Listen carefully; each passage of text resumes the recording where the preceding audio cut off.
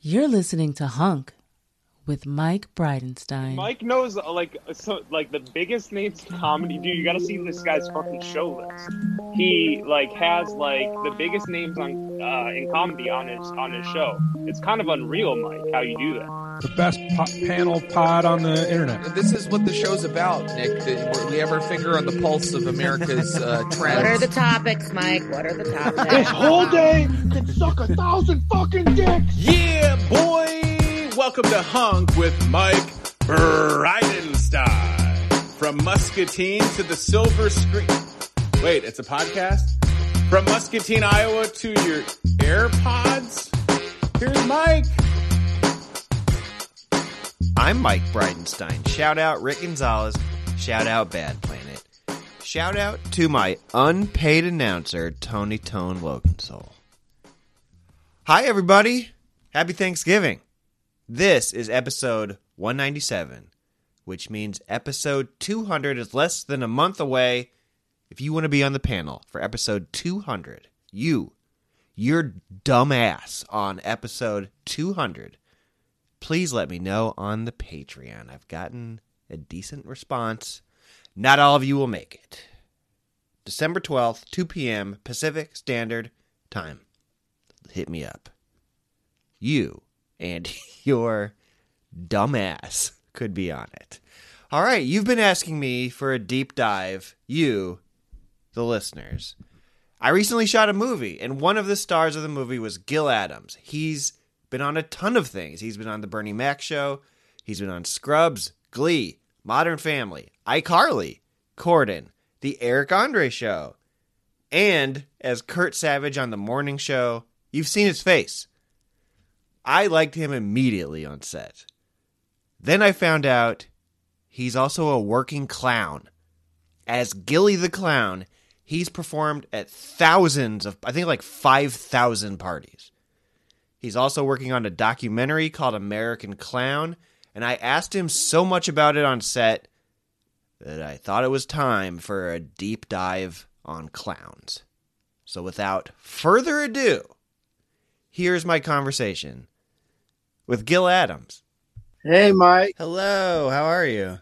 Good. How are you? Good, thanks for... Look at that room behind you, hell yeah. We call this the clown house. This is like my mother. It's like the mother-in-law house of our house. You know, it's like it was probably a garage at one point. So I come around here. I'll just give you the full tour. Yeah. Here's because people on podcasts love to hear shit they can't see. Those are all my clown shoes. Holy I got shit. way too many clown shoes.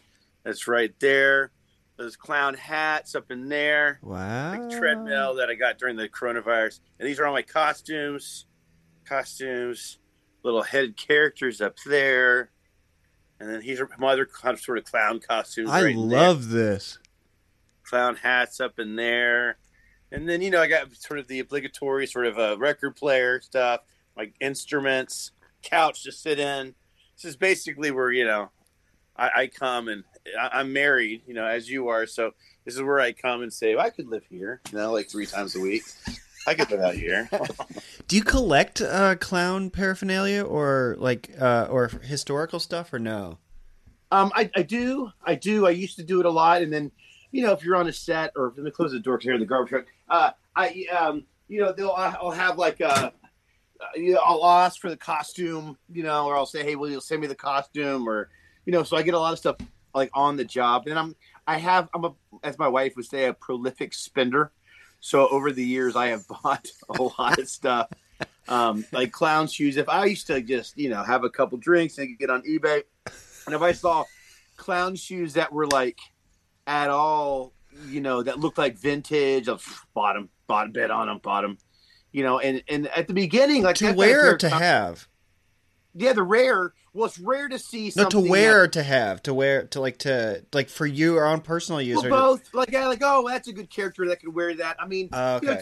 But I think it's often like, it's like owning jeans, right? The typical person has 5 to 10 pairs of jeans. Maybe that's a lot. It's a lot of jeans. You wear two, Oh, okay. Got like 20 pairs like shoes, but then you kind of just rotate in and out too, because you don't want to scuff the other ones up. You love them too much. or you're like, oh, I'm gonna really wear those shoes soon. I gotta love those shoes, So I'm going to be focused on this number of jeans for the rest of the hour, so I'm going to get this out of my system. I think I do have I'm too fat for those now. Can I add those into the 10? Oh yeah, for sure. Like, oh, I'm gonna, I finally got rid of clothes that that are just too tight, or that once I skinny up a little bit, I'll wear this then. Because if you were lucky enough to skinny up, it's because you were super disciplined, and you're gonna buy some new jeans, dude. You're gonna buy some new jeans. So get rid of the old ones, That's so true. You're gonna feel good about yourself. You're not gonna want the old. No, you're gonna be finally. I can fit into that old pair of jeans that I had 8 years ago. You're like, no, man, I'm buying new jeans. I lost 2 inches, or whatever you say. Yeah. First question for you.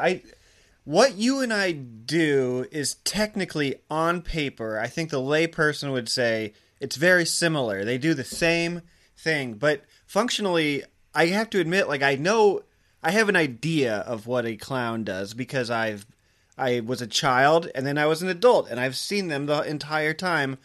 So I want to get into that. But for you personally, did acting or clowning come first, or were they? How did that work for you? I think it kind of came hand in hand. To be honest, it was something it was. As an entertainer, you immediately, for you, a stand-up comic or someone that says, hey, I'm a comic, you learn that you're funny, and so you're like, okay, well, I make people laugh. And so I'm going to lead with that. I'm going to lead with making them laugh or with my, deprecating humor, whatever. But then I want to get into some roles. So I'm going to kind of fill those type of roles. So I think what happened is I was a diver, like a springboard diver in college. And then I kind of quit early in my career in college because I've been doing it as a younger kid, and I just kind of soured out. I think I was with people that I did not feel were my tribe, and there's a lot of swimmers. Swimmers too. So divers are all on a swimming team, and I love the guys. I still love them. I mean, they're nice dudes, but they just were not of my tribe. And then I did a play at that time with Diablo Mundo. This was in Tennessee, University of Tennessee in Knoxville. And it was just this really cool group of guys. And they were and we were sitting one night having dinner, and they were just taking over the restaurant like actors in a production do, probably pissing off everybody and singing songs and drinking wine. And I thought, this is more my tribe. And they speak broken English. This is more my people than all these athletes. So I got out of that, and I was paying out-of-state tuition as a diver.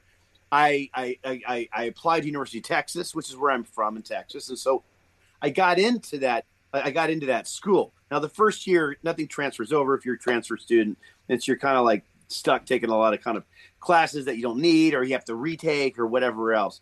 So, in any case, I didn't really have anything when I auditioned for the BFA program at University of Texas as an actor, but had no training. As an actor, I didn't do high school theater. I was too busy being a jock. I kind of led with what I thought I did well, and what I could do well is I could move. I could do flips on the ground. You're an athlete, yeah. So I was like, wait, so you kind of lead with your best skill, Yeah. So that's kind of how I got into Johnny it. Weissmuller. Who said Johnny Weissmuller? He's an Olympic swimmer who became Tarzan. Oh, did he really? Okay, right on. Yeah, well, absolutely right.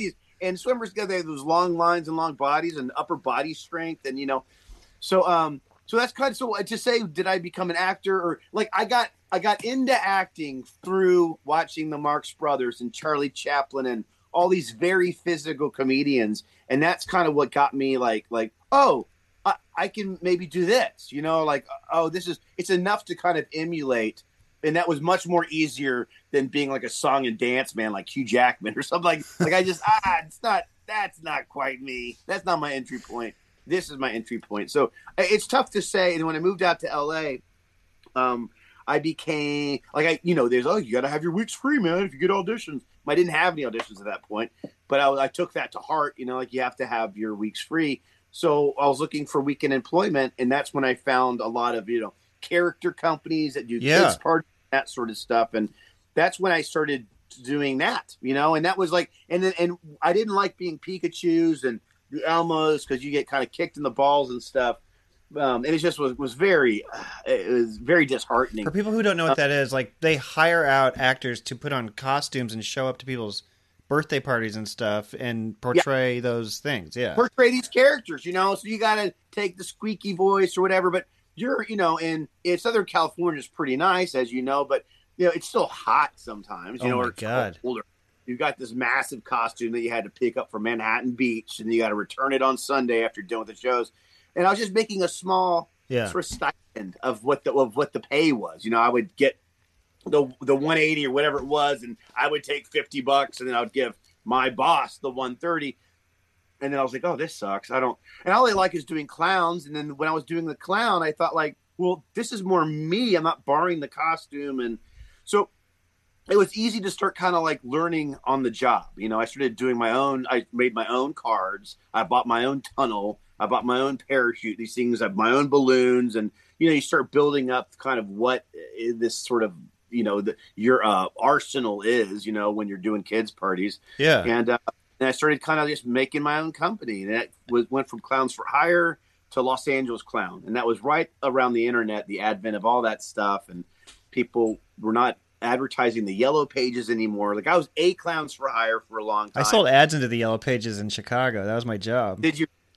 Oh my God. Yeah. So but it was like so you had to have a company name that would track well, right? You wouldn't want to be Tommy the Clown because you'd already go through all these other clowns if they're looking for clown. I mean, not Tommy the Clown is obviously he's the crunk clown out here in LA, so people know who he is. Yeah.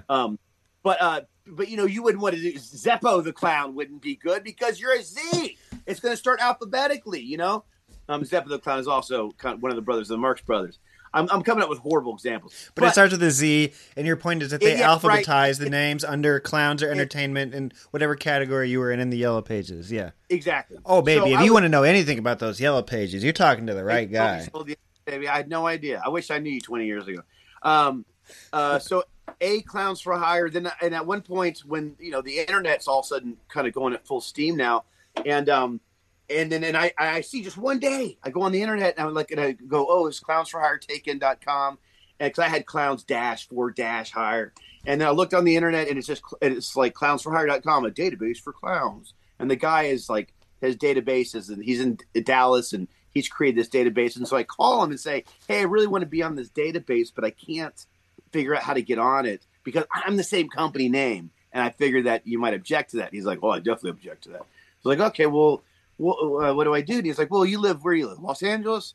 He's like, well, why don't you be like Los Angeles Clown or something, right? I mean, you're not going to go to Orange County for a clown or Riverside. And it was just like the best advice somebody could have given me at that point because I was like, oh, yeah, let me check. And of course, I looked online and nobody had taken Los Angeles Clown at that point. So wow, I just jumped on it, How did you know you were doing it right? Or how did you, how are you sure, had you worked with enough parties as a clown to kind of be like, I know my act, this is what I'm doing. How did you know that it was the right thing? Or did it evolve? I guess it's always been such a hand-to-mouth thing. And I've always done it in addition to being an actor. Right. So whenever I've had some great years as an actor. I've had some not so great years. Typically any income that I get that is cash is cash. Cash is king, so I can usually I'm in a couple position to make adjustments and I don't have a lot of overhead flying out of the, I don't have I used to do print ads and stuff and I was just like, oh, I don't want to do that. And I get called by Yelp every other day. And I'm like, I don't advertise. I'm on Yelp, but I don't spend any money advertising because of the name. I probably could, but I'm also such a niche business as just a clown.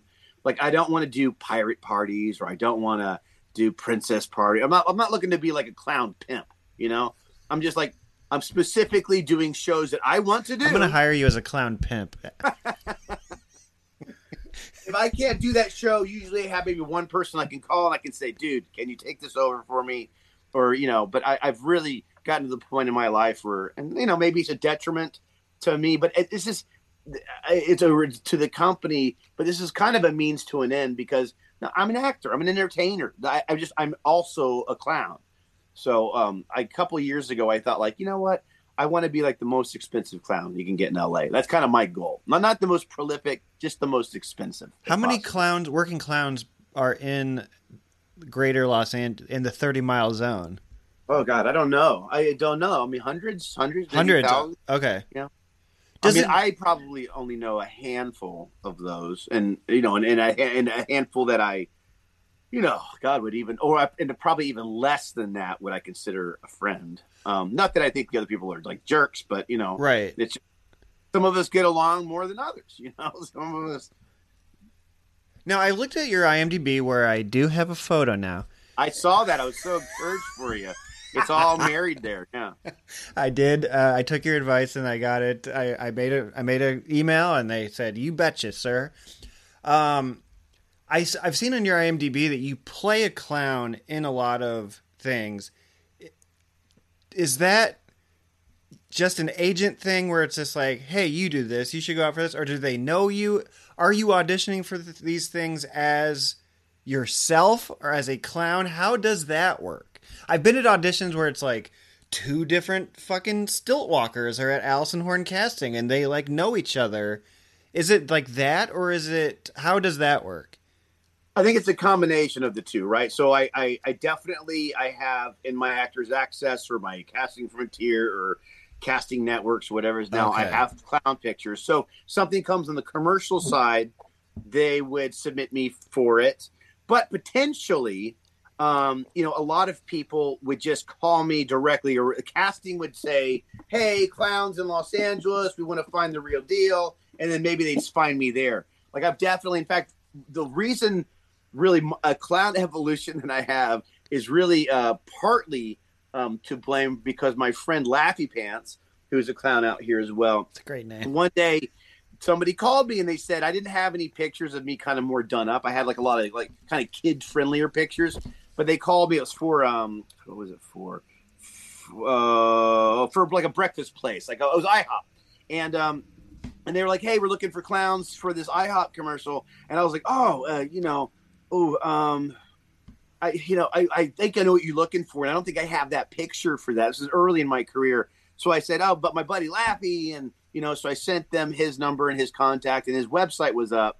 God, and so he put his picture there, and he's more of an Auguste clown. So you see some skin tones. It's very much Ringling Brothers looking. It's not a white face. It's not a tramp, but it's Auguste. That's like a kind of a Lou Jacobs of that time. It's a little kid friendlier just because you see flesh tones, and it's not just like boom, a big white face. It's Cookie, not Bozo. It's what? It's a Cookie, not Bozo. Cookie was right. Bozo's sidekick. Oh yes, I think Cookie, yeah. So kind of more, you can see more of the person beneath it a little bit. In any case, and then he, I guess a couple months later, we were not as fast friends then. We kind of more acquaintances. We become really good friends. But he was like, hey, thanks, man, for that IHOP commercial, dude. That made me like $25,000. I was just like, oh my God.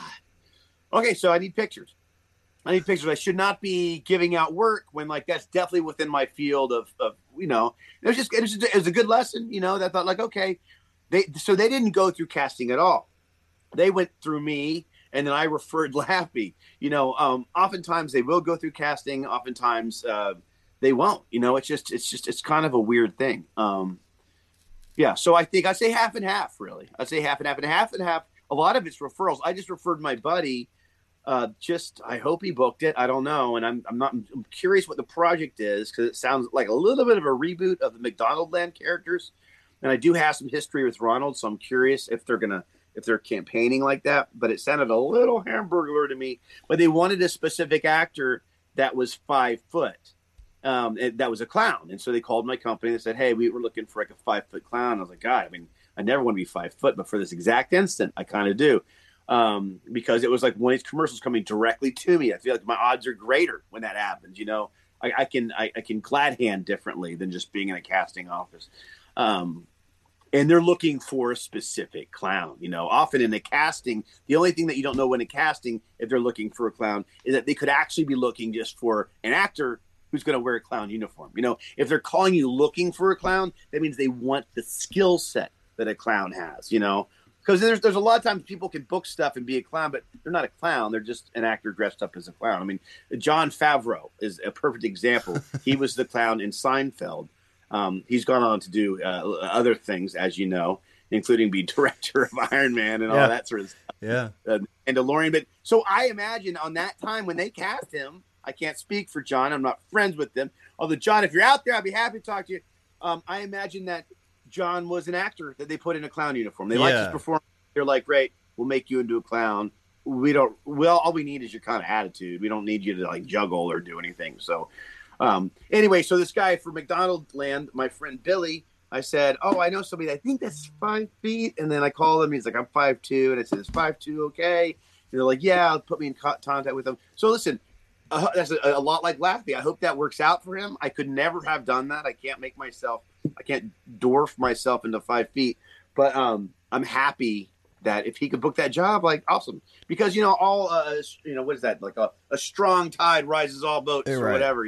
Right. I believe helping anybody out, How did you choose? You mentioned Auguste and Whiteface and Tramp. How did you choose which one you were going to lead with? I've only now, I just did a party yesterday where I put an Auguste face on and I tried something different. I typically don't do that for kids' parties, but the dad was very much like, oh man, I'd really like you to wear some makeup. I really want them to have a full clown experience. And I was just like, sure, why not? It's a Monday. Who cares? And so I tried to do something different. So I feel like I started with a white face because I was working as a white face clown for an organization that sells billions and billions of burgers. And so all I could do at that point was, I altered the makeup, to kind of fit my own, like I'd gotten comfortable putting white face on. And so then I started to make different eyebrows and made my mouth. Like I just slightly cheated a little bit to make it look different. And which is what that clown supposedly is just reworked Bozo from Willard Scott. A little bit. Yeah, he did. Yeah. He was, Willard actually was the sort of the OG of that character. And yeah, it was a little bit reworked. He never wore a prosthetic nose. It was always a little red nose right here. And then the lip. So I always wore like a kind of a bigger nose. Yeah. I got comfortable with it. And honestly, I think sometimes, because I see a lot of clowns if I go into a casting and I see some Auguste clowns, because Auguste is very popular. Anyone that went to the circus is most likely, if they worked at Ringling Brothers or if they were trained there, they're most likely an Auguste clown. Why is that? I know I don't know. That's kind of the Ringling Brothers look. I've heard there's white face clowns, but a white face clown is considered a boss clown. Yeah, I was going to ask you the difference just for people listening. It's slightly higher status. So a boss clown, or a kind of like a number one, or he's a one, meaning the orders trickle from him. You can be a white face clown, maybe not the boss clown. The buck stops with the white face. Yeah, a little bit. He's the smartest. And then you get down to like the Auguste, who's a little bit kind of in between, and then maybe the Tramp or whatever, the sort of the complete Stupino clown is just like the dumb of the dumb. And they can be Auguste as well. So I like the white face clown, and I think often, a part of what casting likes. So I'm already kind of like one of the minority. If I go to an audition, most clowns won't be white face. They'll be Auguste, or they'll be some other sort of. Is a white face less like comedic then, like, or like I think it's more comedic for me, and I think we have a major trope in like Krusty that has he's a white face clown. Yeah. I mean, even to the point where like his face never leaves. And I think people, that show's been around. I mean, just for 30 something years. Yeah. I think it's really seared something into the head of a lot of our generation, saying that like that's the clown. I want a clown that's kind of on. Okay. I always like to say my clown is a little bit like Superman on his day off. Like he's in the suit, he's got the cape on, but he's walking over to get some coffee, and he's just kind of like, oh man, I really hope they don't call me in today. So most famous whiteface in popular culture, Krusty, Ronald, Bozo. And then most famous Auguste is. You'd have to go back to the circus. You'd have to be like Luke. Yeah. Have to go into you'd have to go back into that. So I don't. It'd be hard. Like I think you're right. I think you hit on something here. We as the American public, Pennywise too. Pennywise is a white face? It's a white face, yeah. Okay. So we think white face when we think clowns. Yeah. Now more of that right now is going to be the horror clown genre.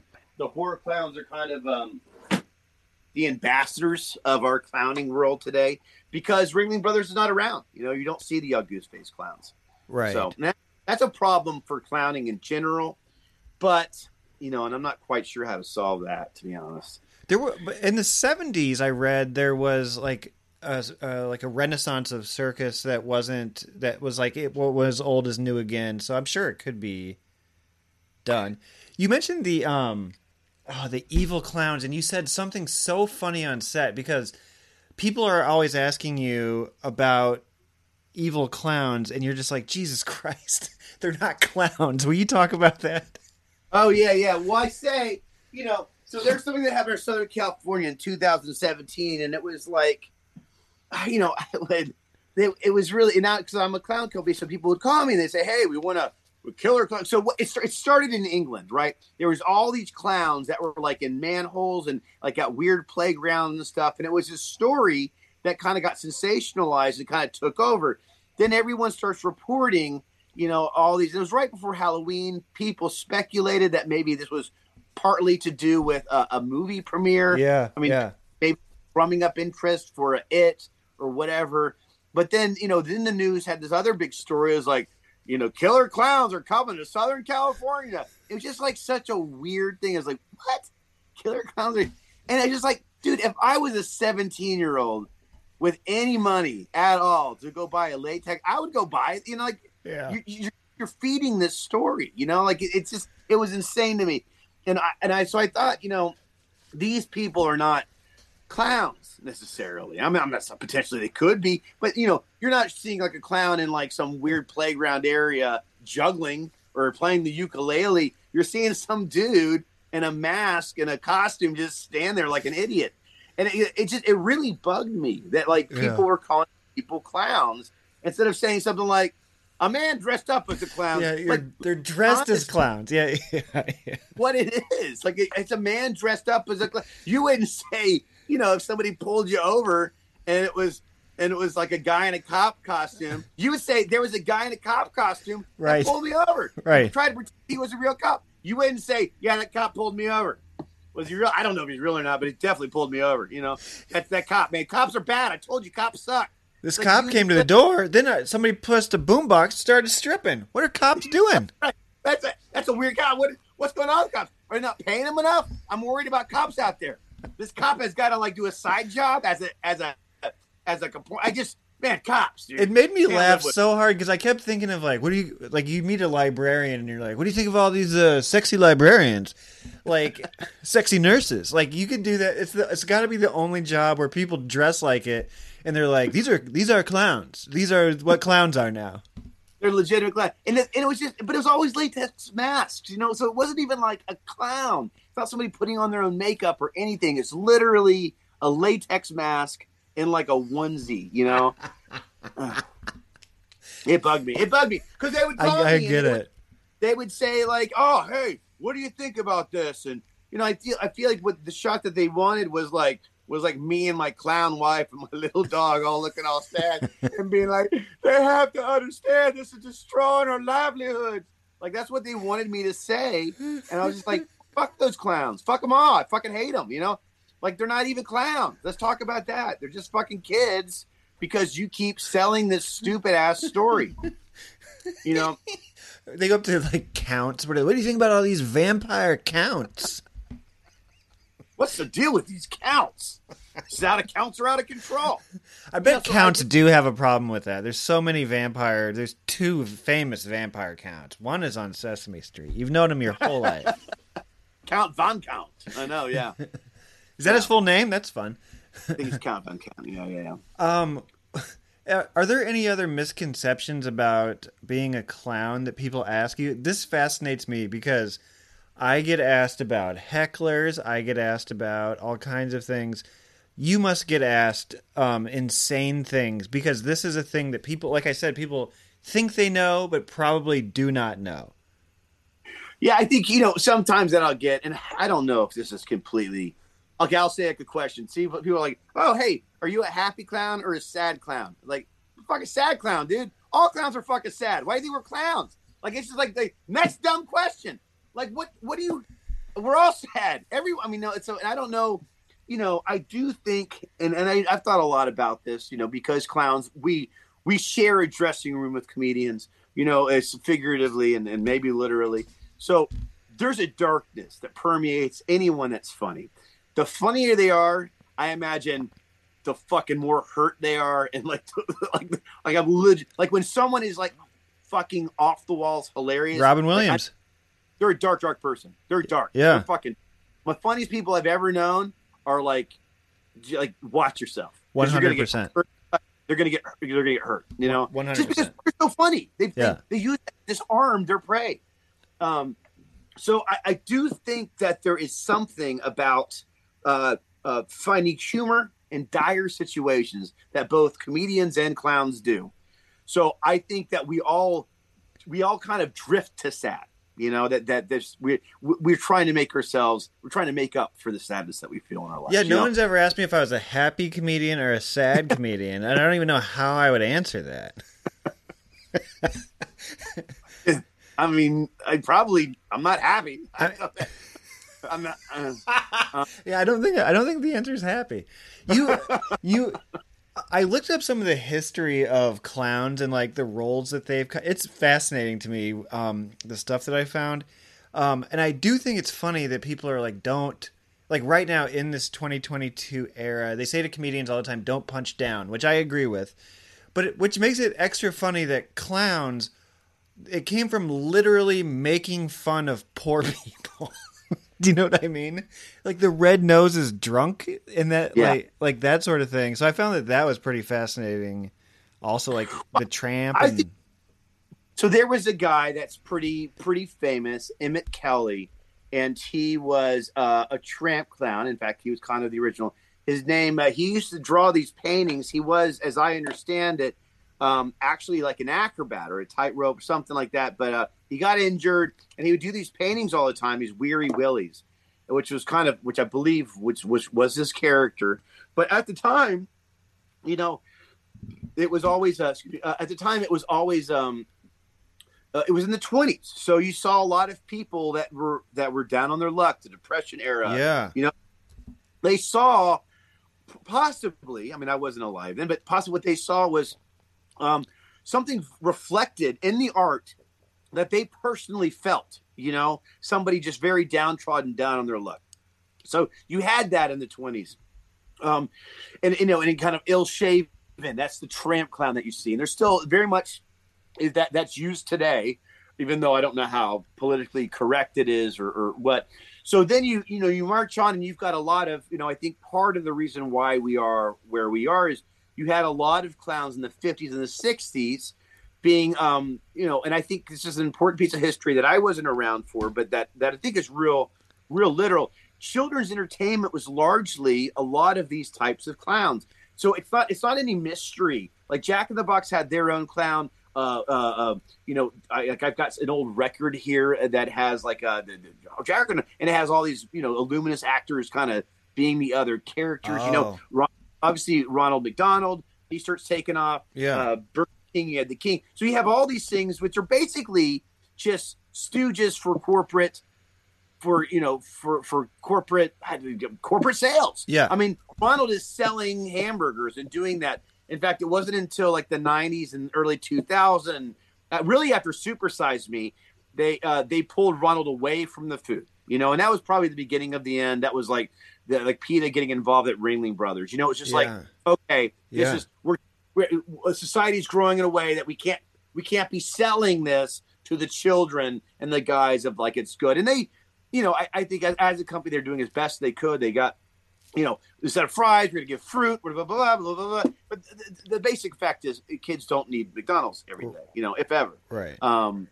And that's, I had McDonald's a couple days ago. I love McDonald's. I had it today. I'm not saying I'm against it. I love a Big Mac, but it should not be a staple for your child as they're growing up, you know? Probably not, yeah. And so remember when it had a smoking section? They did back in the day. And so they took Ronald away from the food, and now Ronald is largely gone, other than like a Macy's Day Parade or whatever else. So now what you see is the evolution, and this also happened in the 80s, that this clown, instead of a corporate shill, is also becoming something even more nefarious, like kind of like scary. And so you've got you've got strange stories like John Wayne Gacy. Yeah. You've got, and that are very sensational and taking the imagination of the consumer. And so now, so all these other sort of like the circus and that stuff, because of the animals and, has all been kind of stripped away. It's become an insult for that like Gen Z calls each other is like, Yeah, clown, or just people call all the time. Yeah. I don't know if you've noticed what's going on in politics lately. I haven't really been paying attention, but they're constantly calling people clowns. Constantly, And I don't see red noses on them. I don't see them juggling. So it's become kind of this disparaging comment, which, I get like, okay, whatever. No, this is the best time because comedy, when it took a shit in the 90s, this is the phoenix will rise from the ashes type of thing. I do believe everything is cyclical. So you're good. You're in a prime spot. I do think, listen, in what we do, and being a comic and being a clown and being an entertainer, there's a lot of survivorship that goes along with this. You just got to stay in it. You got to said something that fucked me up on set. You were quoting somebody else, but they told you don't do anything stupid. Yeah. Like quit. Yeah, my friend Mike Watford said that, and he was like, he's a working actor, and he's had lean years and other years. He plays in a band. We have a lot of similarities, but he was like, we were talking about it. I was asking how his year was, and he was like, not great. And he's like, but, just not going to do anything stupid. And I was like, what do you mean? He's like, like quit. Like, okay, it's great. Yeah. You just can't quit, man. I mean, how many times have you been in like a line and you're like, oh my God, this fucking line, like a Costco or whatever. And they're like, okay, fine, I'm done with this line. I can't be behind this person one more second. And then you go to the other line, and all of a sudden that line that you're in is like, yeah, Chase, yeah. God, yeah. Why'd I do that? Yeah. The time's going to go by anyway, is what my wife said about, she went to grad school. I was like, I can't believe you're doing this. And she was like, the time's going to go by anyway. Like 2 years I could not have gone to grad school, or 2 years I could have like a master's degree. And I was like, Jesus Christ. Okay. Yeah. That's true. To take some courage, and I think we're so easy to be, I think about that all the time, just as for my toolbox, I'm always like, when I got here as a performer. What year did you, in the 90s or in the? I came here in 2000. 2000. And I had just come out of like BFA at I graduated in 97. And so, a lot of my friends at the time, maybe they didn't go to school or they weren't trained or whatever, but they were doing groundlings and stuff. Yeah. And I was like, I don't know, man. I don't know if I want to pay all that money. And I went to school, I was trained, and, I didn't take that jump at that time. And so if there's any young viewers out here, go to a school like that. Go to a Upright Citizens Brigade or whatever, just for a couple of reasons. And I'll tell you why. One is you'll meet people, and those people become your friends. And as they work, you will work as well. And at the very least, they'll be cooperative in play, and they might even help you out. I didn't do that. Secondly, when you do a school like that, even if you do several of them, casting knows where to put you. They know where to put you. They're like, oh, he's a groundlings guy. Oh, he's an Upright Citizens Brigade bucket. Oh, he's like, Second City or whatever. For me as a clown, I'm in a very small pile, but people don't always know where to put me. They're like, he's a clown. We don't have any clowns here. I wish I had a clown. I'd cast the guy, but I don't have any clown. So I think just for that reason alone, and the reason why I'm telling you this story now is in regards to what your wife is saying, it's true, right? The 5 years I've been lamenting telling the same exact story, I could have been in groundlings already. I could have taken it, I could have done. I've got young kids. Yeah. I don't know how much time. I've got enough friends. I just, but I would like the skill set. Just because I could be better at that. I could be a little more yes and. My first instinct, like, no, what? Like, I'm more of a no what? No. Wait, what? What'd you say? I could be more ingrained to be a yes and, Yeah. Don't be a no butter. Come on. Yeah, that's Gil Adams. Please click follow. There's still more show. But if you want video of this conversation, if you want to see video of every panel since March of 2020, and you're not some sort of freeloading cheapskate, that is on the show's Patreon. We've been doing a lot on the Patreon. You can just go there if you want to help the show. And again, thank you to the patrons. You keep the show going. That's also where you go if you want to be on episode 200, patreon.com/Brido. B-R-I-D-O. Patreon.com/Brido. Okay. We'll get right back to the show after a brief word from our sponsors. What is the best way to handle the streaming wars? Judge all the content against each other. The Buffer Battle podcast does just that. Joel and Tony are former radio co-hosts who pit two relevant pieces of content against each other every week to determine the winner of the week. From documentaries to dumb sitcoms, these two will help you decide who wins. And at the end of each month, they throw it all into a no-holds-barred cage match to see who wins the month.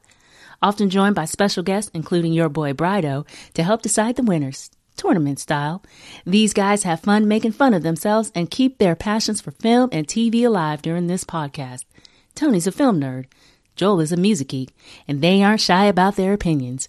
Listen to the Buffer Battle podcast anywhere you download your podcast. I'm Mike Bridenstine, and I have listened to None Taken. The ad we've been doing for like 2 years on Brido's show, it's all based on an inside joke on our show, but it's for listeners that haven't listened to our show yet. So the joke is we always start our show with, somebody as a guest, and I've never listened to None Taken. And they're not going to get that. No, they've never got that. What an annoying commercial. What a waste of time. Why didn't I think of that? Neither of us did. And then the whole thing ends with these guys fuck, which was like something I said once at the end of a recording, like spastically, like impulsively. Oh, you're not supposed to say I still think that's funny. I like it when the girl says it. Hi, Victoria. This is the best. Welcome to None Taken. This is what None Taken is like. Wait, did we just do an ad? Is that what you're telling me? I think that's what I'm going to send him, and who knows? I mean, he's played that for the last 2 years. Why wouldn't he play this? This is more like what our show is. Thank you, Dustin and Alan. Those guys fuck. Thank you, Dustin and Alan. You know what? I'm thankful for those guys fuck. Now, here's the thrilling conclusion of my conversation with Gil Adams. If you could have been a clown in any era, now that I think about it, is there a golden era that you were like, God, I wish I could have been around for that? You know what, man? I have traveled a very unique road. I would say now. I would say now because, I had a friend who, and it was one of the nicest things. So I've always felt, I auditioned for Ringling Brothers in '97.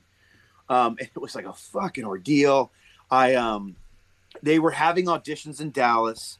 And I was in Austin at the time. I had a DUI, so I couldn't drive. My parents were so pissed off. I was like 21 or 22. It was my senior year to graduate. My parents were so irritated they got that DUI in Louisiana, and rightly so. They took away my car, and then I had to finish college. But I didn't have a car. But lo and behold, there's like this thing for Ringling Brothers. They're going to have these auditions. So like, shit, they're in Dallas. So this is Austin, Texas. I'm East Campus, and I say to I lived in a small little, almost like a laundry room.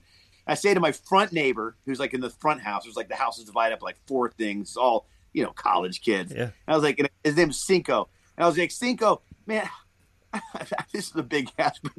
Would you consider like driving me, or if I paid you for gas to Dallas? 2 hours? He's like, for this is 4.5 almost. God. And he's like, I was like, well, what is it for? And I was like, it's for this clown audition. He's like, clown audition? Hell yeah, man, I'll drive you there. Like, he wanted to see it. And then, then the other neighbor got this idea, like, wait, where are you guys going? And it was honestly like all hands on deck. Clown audition, I'll go too. So they all drove me to Dallas to this clown audition. And I didn't know really, I was told on the poster that I could prepare a monologue, which I felt comfortable with because now I was BFA trained or almost fully trained. And I felt like I had more experience on my belt. I could sell my actor because I already know I'm a clown. I already know I can do that, Anyway, I get there late. We get a flat tire on the way to Dallas. We get it fixed. But anyway, I roll in 15 minutes late to this audition. And I'm kind of like, I don't know. I think I have a natural emotion when in a group of people, and it's usually, it leans towards anger. I'm not sure what that is, but I think I'm not usually warm. I come across a little more angry. I'm like an angry comic. And so I'm there, and I'm probably a little, because I see right now this is like a total stunt thing. It's like it's all it's like housewives and stuff. Like, and I see one other guy, Ben Shave, who's in my class too, or did get in the VFO program, but he's deaf. I know him. And I'm like, that's a clown. That guy could do it. I could do it, Anyway, I do it. Dick Monday's there. He tells me at the end to I was like, I thought I could do a monologue. He's like, no, it's not going to happen. Why don't you send me a tape? Now, now I've understood after, it's been like 25 years that they asked everybody to make a tape and to fill out the application and stuff. And I just was so upset that I was being asked to do this, whatever, that I was like, kind of like, F you. You have no idea how hard it was to get up here. Anyway, I didn't do clown school that 97. That's the last year they did it. I went on to do summer stock, Grand Canyon Shakespeare, and I played Puck and I played Peter, and it kind of like that got me kind of into this thing. So the reason why I'm telling part of this story is between these two trails. I could have done clown school. I could have gone to, and I did end up doing Shakespeare. Well, I find myself back to the same groups of people that are doing both, because I get into the Troubadour Theater Company when I moved here, 2002. 2003-ish. When I'm doing stuff, but I get with that company. I find out, I love this company. They do Body Sins Up a Shakespeare, much of Doobie Brothers About Nothing. They were doing Three Dog Night at that time. They did Romeo Hall and Juliet Oates. Like, it's just like right up my alley. It's music, it's clowning, it's Shakespeare. I love it all. And so I go there and I basically sweep the stages. They happen to be doing a show called Funky Punks, and they all go to Australia to promote another show, this Three Dog Night they were doing. And all of a sudden, this group of 20, there's 6 of them. And so I jump into the show and I become a Troubie. Now, a lot of these guys were Ringling trained, in the same year that I would have gone. So it's funny that, we'll find the path again. Yeah. But sometimes we take a different one to get back to the main path. So I felt like I didn't miss it. I missed the badge of honor. When people say, "Hey, did you go to clown college?" So right. I always have to. I auditioned that year, but I didn't get in. Yeah. But I'm still a clown. I'm technically what they would call a Yama. Anyone in Ringling Brothers that says Yama clowns are basically clowns. When you go to any city, somebody will come up to you. If they're like me or whatever, they've got a desire to do it or a passion, and they'll say to other clowns, "Yama clown." But they're not like a big top clown. So they're kind of looked down upon, kind of like they're Yama clowns. Like, yeah, I'm a clown. So I'm technically a Yama. I like to think of myself as, on the upper echelons of Yamas. Black belt Yama. A Yama. But that's what it is. It's like, it's the Yama clown. But my friend, in closing, Matt, who also went that year in 97, Steve-O went that year. A lot of people went that year. Matt Walker went that year, who started Troubadour Theater Company. He told me something that that made me slightly feel better about it. This was like well into our relationship after 10 years. I've worked with him a lot doing Shakespeare and then which where we do like a Body Sins Up of Shakespeare, but we drink the whole time. And he said, "You know what? I'm not sure that you would have done well in clown college. I don't know if you not needed it, but it might not have been good for you. It might have given you like a presence of there's some stuff and he didn't elaborate, but I think what I extrapolated from that was that they give you a way of doing that, and they make that's like the Ringling way, And a lot of Ringling clowns don't go on to do other stuff. I mean, sometimes they do, and I definitely know some Ringlings that are Toms, but some do kids parties. But typically, if you do the big top, you're not doing kids parties. It's below you. It's kind of like, I'm not doing that. I'm not going to do an open mic if I'm an established comedian. So I think, and I learned a lot working with kids. I've done 4,000 kids parties. So I've learned a lot just kind of on the job training. If I'm working, I'm making money. That's a lot of fucking parties. It's a lot of fucking parties, man. I've been doing it for 20 years. So I thought that was just a really nice thing to say, just like, I don't know if it would have, sure it would have been great. I wouldn't have done the Shakespeare early on. I might not have felt comfortable getting into Troubadour because I didn't have that Shakespeare element, I think you might sometimes feel like, oh shit, I'm on a widely different path than I thought I would be. But you'll find that if you just wait long enough, you'll kind of end up back where you should have been to begin with. Oh, you know, that's great. Yeah. What makes a great clown? I mean, having skills is always helpful. Like juggling and music or juggling, balloons or massive skills. But then you also become kind of a. I think if I had to say one thing, if I had to just completely, I would say it's empathy. If there's just one comment to that I could say, I think it'd be empathy, because you have to be empathetic to the human condition and willing to kind of offer yourself as a sacrifice or offer yourself as a diversion to sort of the mundane and the maniacal and the machinations of life that we all suffer through, that you have to be willing to kind of like perjure yourself. You have to be willing to like, just to let it go, to all sort of like, all humility, all ego. You got to like check your ego, and I'm sometimes good at it, sometimes not. I'm with other people that are just, there's a John Gilkey, does the Idiot Workshop out here. He's fucking great, man. And he's just like, he's the deal, And, and I guess there's part of me that wants to hold on to a little something. Like I'm willing to be as vulnerable as I can on any given day. But there's still some areas that are like, whoa, I don't know if I can go there, So, I think it's a real challenge. I mean, I've always wanted to do stand-up comedy. I was telling you on our shoot, I could probably only do it as a clown just because I feel safe. I was on, I was with, earlier in the year, they interviewed Gilly the Clown, and I did a thing with Ron Burgundy. Ron Burgundy, right, at the Largo. And, I would have been shitting fucking bricks. I mean, I was already a little nervous. But I knew I had my clown to hide behind. I knew I could be, I knew I was in makeup. I knew that once I took it off, no one would know who the fuck I was. When I moved here, I had glasses, a hat, and the beard was new, and I felt like I was hiding behind everything, and it helped me kind of like, it was like a binky to ease my way into LA. Yeah. I think that's great. I mean, I think we do that. It's almost like it's a Dumbo's feather, which I don't know if you remember that. He has this feather that I guess the crows give him, saying like, hey, it was the mouse that gives him and says, hey, this will help you fly. And then when he's doing the little large bit at the end and he doesn't have the feather and he's just like, oh, fuck, shit. I mean, he doesn't say that, but he's just like, and then the mouse is like, you can't fly. That feather was a fraud, and then you're like, oh, I can't, and I think sometimes we just need that feather, doesn't mean that we can't do it without it. So I work with another company with Healthy Humor, and we work at hospitals, and I work at Loma Linda, and I also work at Chalk, and I've been working there for 6 years. And we've done something. We have East Coasters that are pretty much kind of more, they tend to be a little bit bigger. They have red noses, and we have to wear masks now, of course, but they'll put the red nose mask, and none of us really wear noses out here in Southern California, at least with Healthy Humor. At Chalk, well, Loma Linda wears a little bit. For the clown doctors? Yeah, for the clown doctors. I just didn't need it. And part of it was like, when I worked with Ronald never had a nose. Right. Like he never had, you would cut out a nose on Ronald's face, but he never had a nose.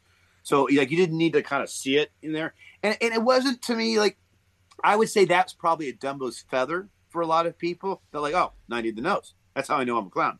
Like I don't really need that. I don't need the nose, They phased Ronald out even for the hospital stuff? Like the Ronald McDonald House stuff is all gone. I think that's on a play per play sort of thing. I in my years with assisting Ronald, I definitely went to Loma Linda, to Hollywood, everywhere, to Bakersfield. We went everywhere there's Ronald McDonald House. But I don't know what they do now. Huh. It's RMHC or Ronald McDonald House Charities now.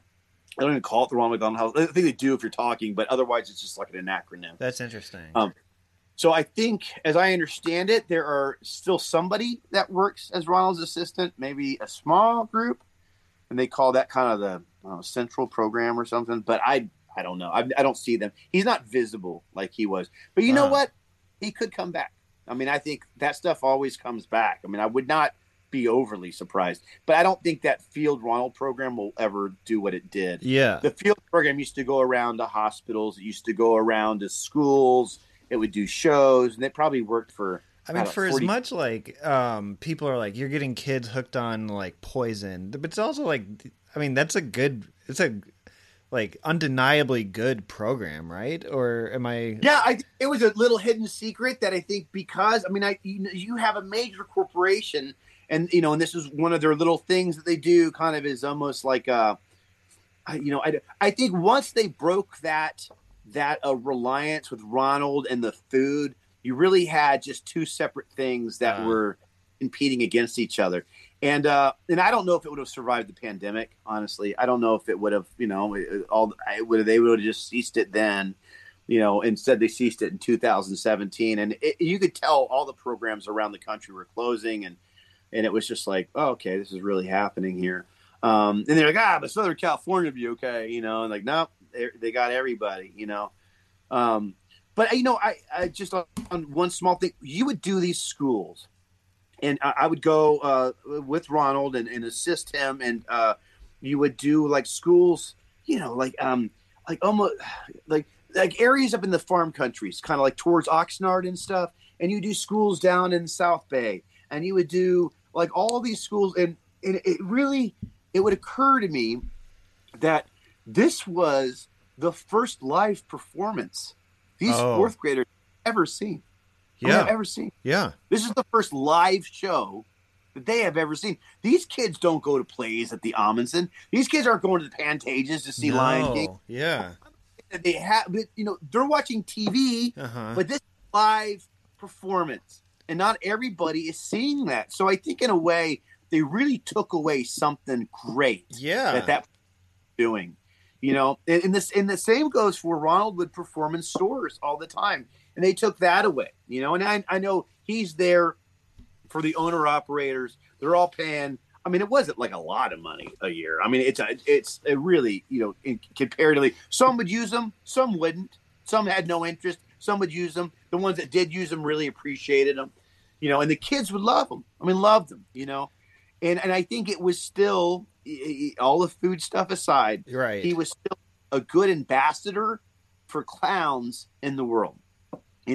He just got tore down by, the fact that the reasons for him being there, just in general, were to sell burgers. I mean, yeah, we have an obesity crisis, not the fault of like people in the clown costume necessarily. And then I guess because this the symbol of McDonald's, so it became a symbol of like corporate America in a way. Yeah. And I think it had always been. They tried to make him exist outside of that.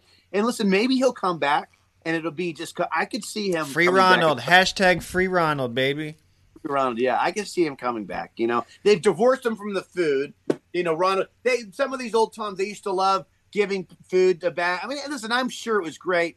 You've got people that did that job for 40 years, and it'd be really cool if you're going through the drive-thru getting your Egg McMuffin, and all of a sudden Ronald sneaks his head out and hands you a bag. Those were never my years. I never could get close to anything as far as you said they were called Toms. Why are they called Toms? I think it's an acronym for Top of the Market. Top of the Market. What does that mean? Just that he's an ambassador. He's like the CEO of fun. Okay. Probably that he's just basically he's above the fray. He doesn't have any sort of real sexuality. He doesn't see color. He doesn't see, he's just like above the fray. He doesn't, there's nothing blue, doesn't understand if people are yelling at him, But people are burgling hamburgers. Huh? There's a mayor? So there's politics involved? Well, yes, I was, again, this program, I mean, it evolved like anything. It's this whole another separate podcast, But I never had to deal with McDonaldland characters. Although there would be sometimes that there would be like some poor 17-year-old in a Grimace suit or a Hamburglar suit. Like they did that if Ronald was visiting a store, just because they're having a big reopening or a rebranding or it's new construction, Yeah, one of the craziest things that happened on set was I brought up the fact that I helped out with a Ronald in West Branch, Iowa, and I threw the name out. Like, it's insane to me that I threw the name out, and you're like, yeah, I know Toby Kidd. Like, it was it was just wild to me that you were like, yeah, he controls the Iowa market. Yeah. And I was just like, I had no idea like how big it was or how like if they were just everywhere, like no idea. And you knew the one guy that I had met and assisted.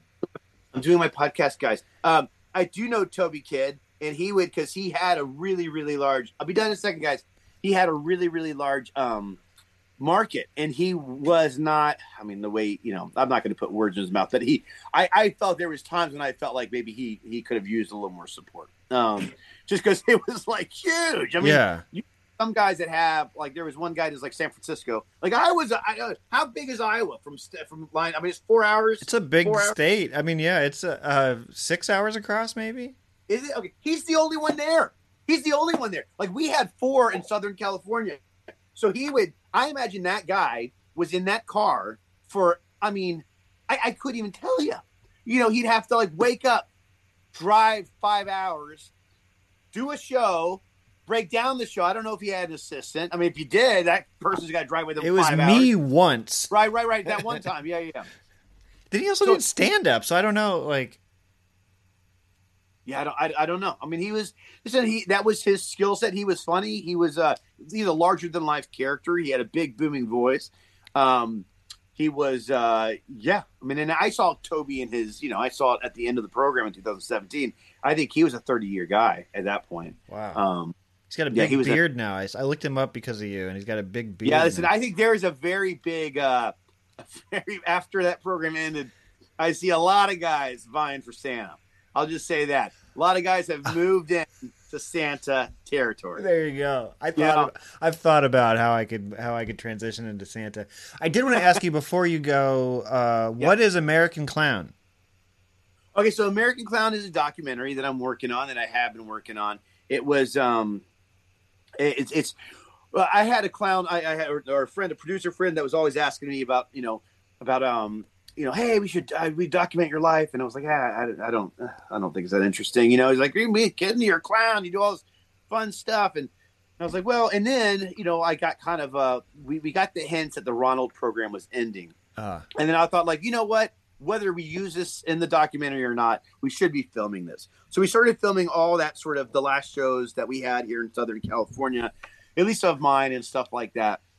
And then it was at the same time that like the Ringling Brother closed. Like 2017 was just a bad year for clowns. And so I just was kind of like, and then the only clown ambassador you have is kind of Pennywise. And you have, these sort of horror clowns that are kind of taking over everything.